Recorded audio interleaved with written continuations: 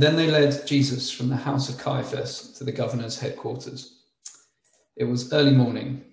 They themselves did not enter the governor's headquarters so that they would not be defiled, but could eat the Passover. So Pilate went outside to them and said, "What accusation would you bring against this man?" They answered him, "If this man were not doing evil, we would not have delivered him over to you." Pilate said to them, "Take him yourselves and judge him by your own law." The Jews said to him, "It's not lawful for us to put anyone to death." This was to fulfill the word that Jesus had spoken, to show by what kind of death he was going to die. So Pilate entered his headquarters again and called Jesus and said to him, "Are you the king of the Jews?"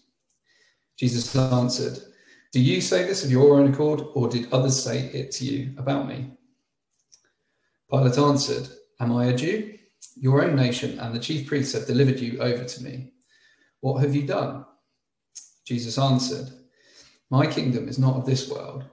If my kingdom were of this world, my servants would have been fighting, that I might not be delivered over to the Jews. But my kingdom is not from the world." Then Pilate said to him, "So you are a king?" Jesus answered, "You say that I'm a king. For this purpose I was born, and for this purpose I have come into the world, to bear witness to the truth. Everyone who is of the truth listens to my voice." Pilate said to him, "What is truth?"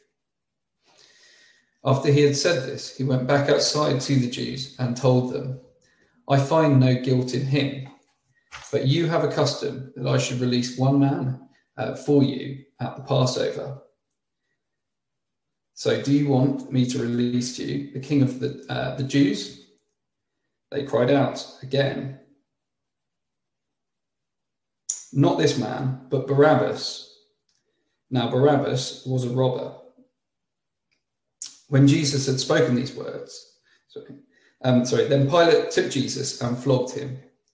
And the soldiers twisted together a crown of thorns and put it on his head and arrayed him in a purple robe. They came up to him saying, "Hail, King of the Jews," and struck him with their hands.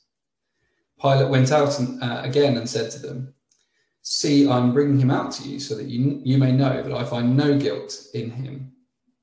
So Jesus came out wearing the robe of thorns and the crown of thorns and the purple robe. Pilate said to them, "Behold the man." When the chief priests and the officers saw him, they cried out, "Crucify him, crucify him." Pilate said to them, "Take him yourselves and crucify him, for I find no guilt in him." The Jews answered him, "We have a law, and according to that law, he ought to die, because he has made himself the Son of God." When Pilate heard this statement, he was even more afraid. He entered his headquarters again and said to Jesus, "Where are you from?" But Jesus gave him no answer. So Pilate said to him, "You will not speak to me? Do you not know that I have authority to release you and authority to crucify you?" And Jesus answered him, "You would have no authority over me at all, unless it had been given to you from above. Therefore, he who delivered me over to you has the greater sin." From then on, Pilate sought to release him, but the Jews cried out, "If you release this man, you are not Caesar's friend. Everyone who makes himself a king opposes Caesar." So when Pilate heard these words, he brought Jesus out and sat down on the judgment seat at a place called the Stone Pavement, and in Aramaic, Gabbatha. Now it's the day of the preparation of the Passover. It was about the 6th hour. He said to the Jews, "Behold your king." They cried out, away with him, crucify him." Pilate said to them, "Shall I crucify your king?" The chief priests answered, "We have no king but Caesar." So he delivered him over to them to be crucified. Thank you so much, Peter, for reading. As I said before, it is a real pleasure to be speaking at the Covent Garden Talks. The question that I'd like to begin with this lunchtime is this: how can we side with the crucified king when it costs us the world.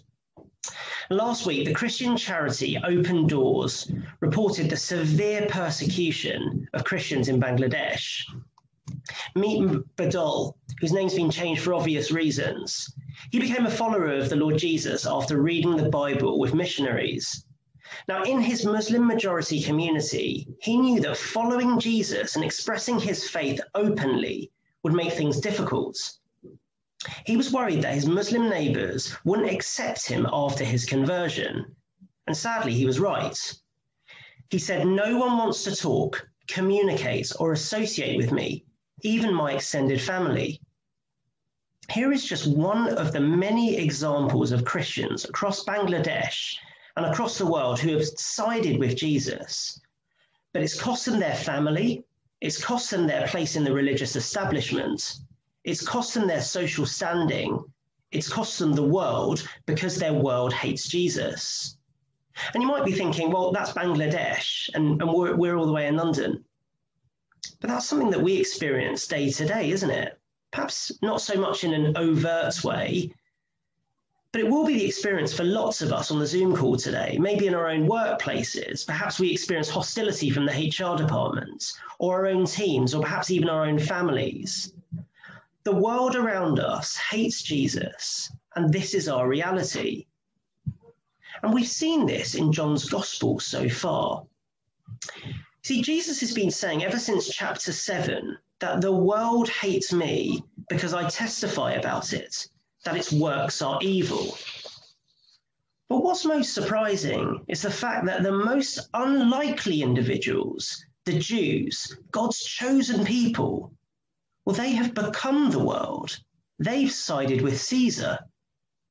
Chapter 19, verse 15, "We have no king but Caesar. They have become the world." Now, for John's original, his first readers, siding with the crucified king would have also meant leaving your family, being kicked out of the synagogue, abandoning your heritage and giving up your identity. It would have cost them the world. For those who side with the crucified king, it was the same for them then as it is for us now. And so the question still remains today: how can we side with the crucified king when it costs us the world? Well, in our passage this lunchtime, Pilate faces that same question. You see, Pilate is presented with two choices, and he weighs up the costs between them both. Choice one, the world, and choice two, Jesus. But before we get on to the choice that Pilate faces and the choice that we all face, we need to unpack the two options that John presents for us. And this is reflected in the structure of today's passage. Perhaps you noticed it as it was read out just now, but John presents us with the Jews who have become the world, who are on the outside, and Jesus on the inside, and Pilate who's stuck in the middle, swinging in between. So firstly, we're going to unpack the two choices, and then we're going to look at Pilate's choice. So point one, the two choices. Look with me from chapter 18, verse 28. "Then they led Jesus from the house of Caiaphas to the governor's headquarters. It was early morning. They themselves did not enter the governor's headquarters, so that they would not be defiled, but could eat the Passover." So straight away, you see these two choices, Jesus on the inside and the Jews on the outside. And John's whole point is to show that how far away from each other they are, how they're poles apart. And you see how the total hypocrisy of the Jews.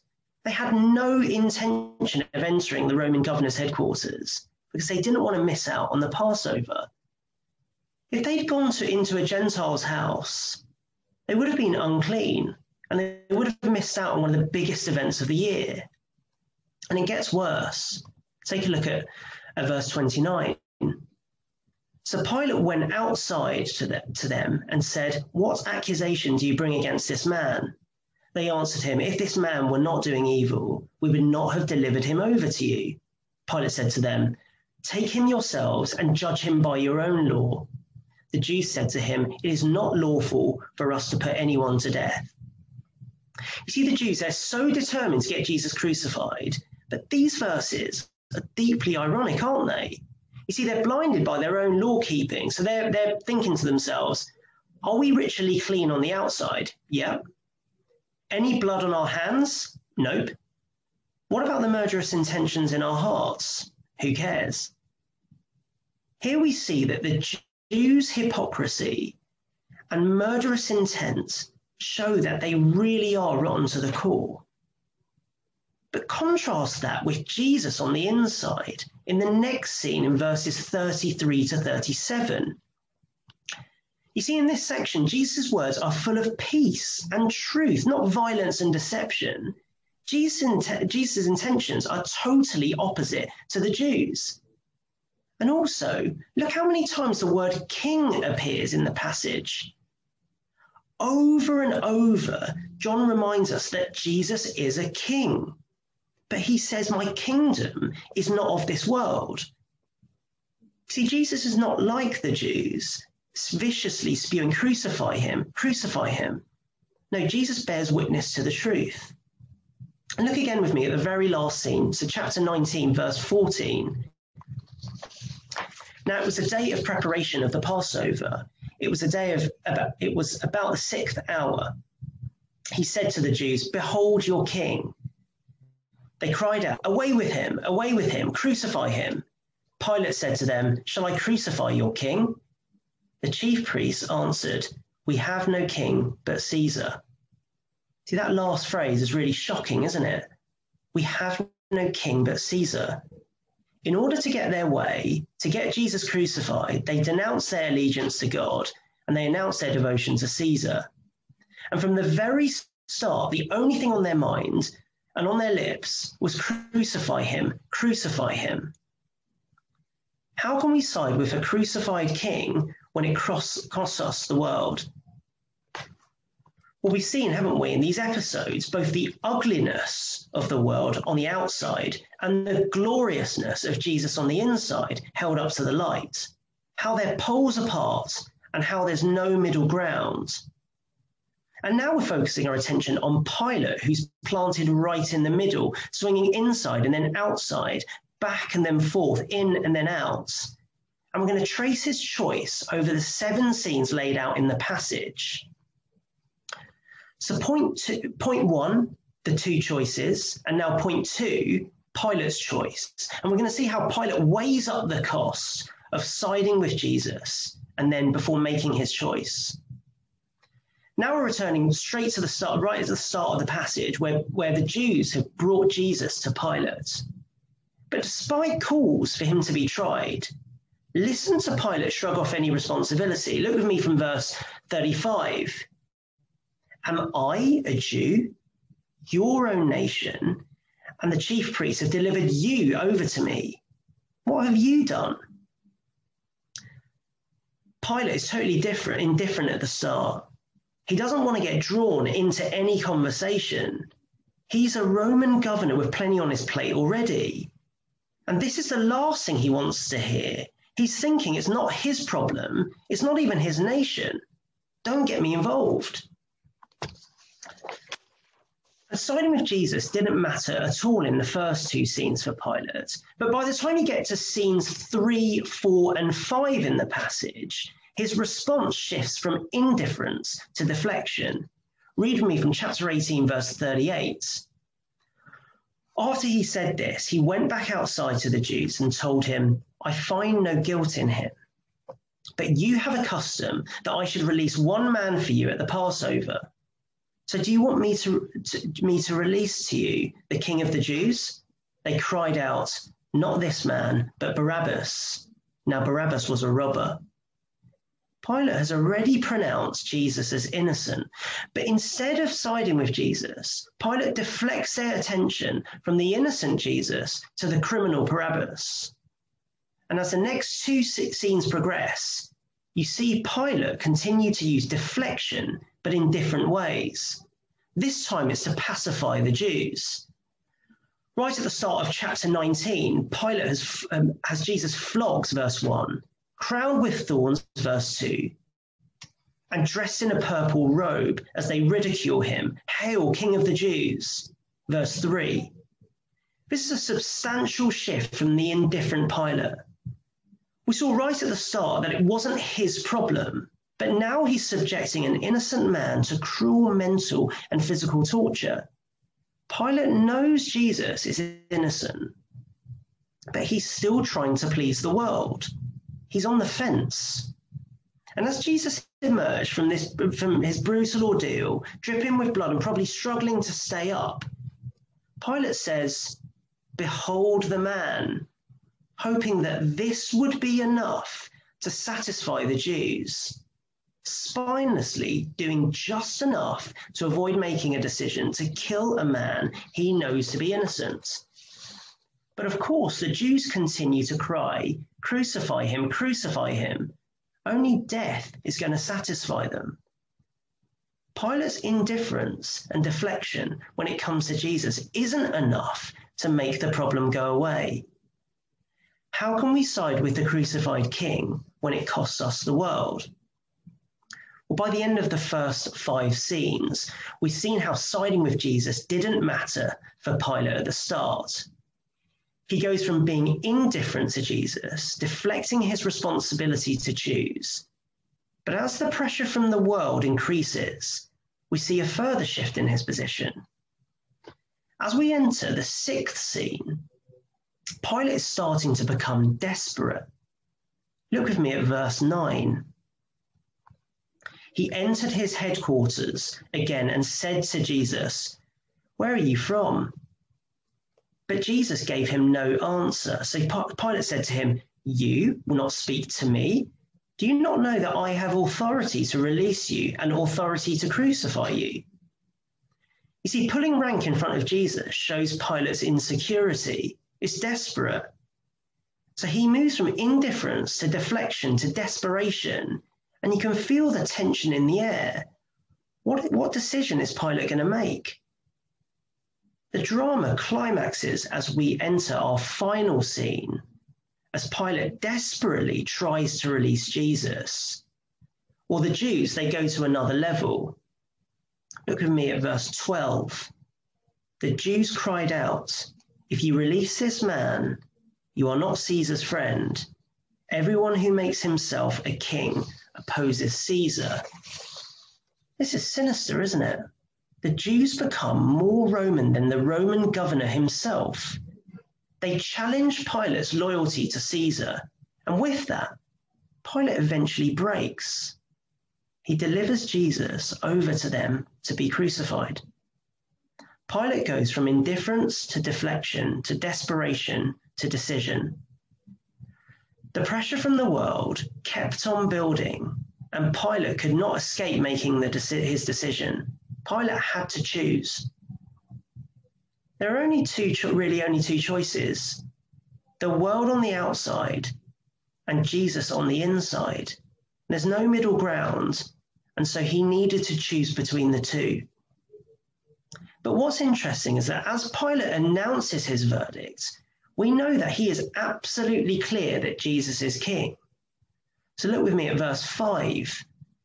When Pilate brings Jesus out to them, he says, "Behold the man." But when he brings Jesus out again towards the end of the passage in verse 14, he says, "Behold your king."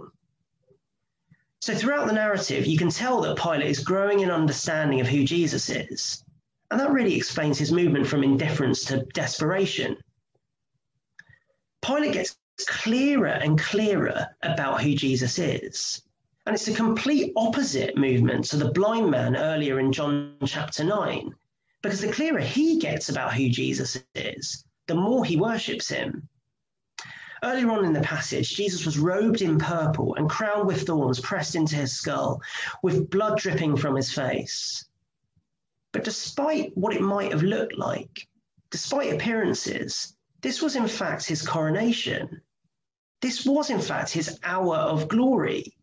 Jesus really is the king. But here, we not only see that Jesus is king, but we also see that Jesus is judge. Listen to Jesus' response as Pilate pulled rank a little bit earlier. "You would have no authority over me at all unless it had been given you from above. Therefore, he who delivered me over to you has the greater sin. You see, Jesus is the one who's actually in control. Jesus is the one judging who's more at fault. And John is hinting that Jesus is judge. And building on that, take a look at verse 13. So Pilate heard these words. He brought Jesus out and sat down on the judgment seat.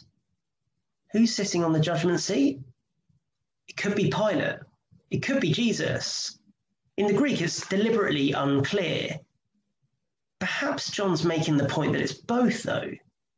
On the one hand, as Pilate, the governor of Jerusalem, is the one judging what to do with Jesus. But on the other hand, Jesus, the King of the world, will judge Pilate for his decision. Chapter 19, verse 15. They cried out, "Away with him, crucify him." Pilate said to them, "Shall I crucify your king?" The chief priests answered, "We have no king but Caesar." So he delivered him over to them to be crucified. How can we side with the crucified king when it costs us the world? It must have been almost impossible. Now, throughout this whole episode with Pilate, the Jews have rejected God's king. They've put him to death. They've sworn allegiance to an earthly king. And this earthly king, Caesar, doesn't look like he's being crucified anytime soon.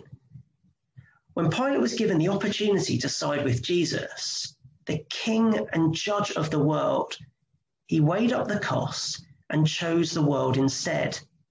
And across the world, billions who find no fault in Jesus will do the same. The irony is that Paul ended up acknowledging Jesus anyway. A few verses later, we discover that Pilate wrote an inscription and put it on the cross. It read, "Jesus of Nazareth, King of the Jews." And this was his inscription, his sign that proclaimed to everyone who passed by that Jesus, the man on the cross, was king. And in the same way, every person who rejects the Lord Jesus will one day have to confess that he is Lord. The choice we face is not whether we turn to Jesus, but when. On the last day, when we get nothing but judgment in return, or now when we have a whole new creation on offer.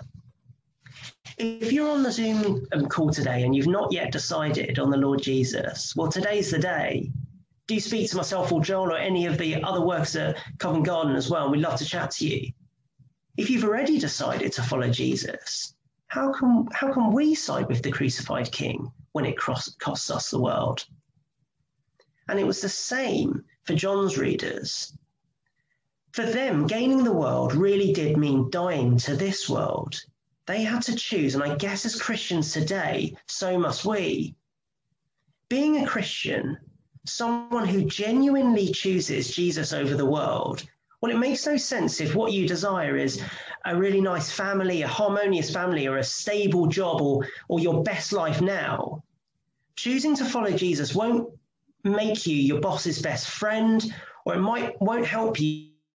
And I was just going to say, like, increasingly, we might become more bigoted. We might be called bigoted and homophobic and even sexist. But and we might even be locked away in prison as well. But it will be worth it, because here Jesus, the Lord himself, at the end of history, is summoning people out of their tombs, summoning you out of your tomb if you hear his voice. And he's summoning you into a new creation. Whatever the world has to offer, it's dying.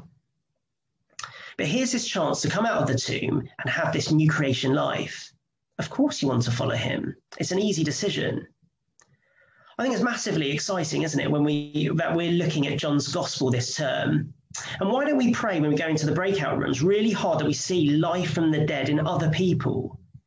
People who we spend hours in meetings at work with every day, knowing what we know, knowing what we've been taught, that they would have the chance to come out of their tombs, perhaps planning and inviting questions for life events, but also that we are the people who listen carefully to Jesus, the Lord come at the end of history, who's calling us, summoning us to keep following him.